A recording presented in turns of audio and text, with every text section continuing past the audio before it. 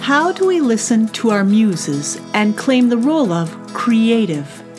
And how do we keep showing up for our dreams? These are the questions I pose, variations on a theme in Courageous Wordsmith, conversation with real-life creatives, starting with me. I'm Amy Hallberg, and this is my story.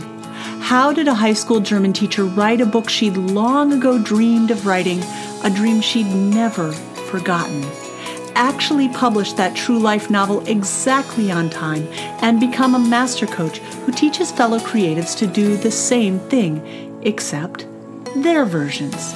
That is to say, name and unpack their narratives. As a story mentor, I believe the best stories show up in our lives to help us see what's possible, the very truest versions of ourselves. It takes courage to live into that kind of story, but here's what I've learned. We don't have to figure it out all alone. So, in Courageous Wordsmith, I'm talking with kindred spirits I've met on my path. How did they find and follow their callings? Do you want to know how they did it? Me too. Welcome to Courageous Wordsmith.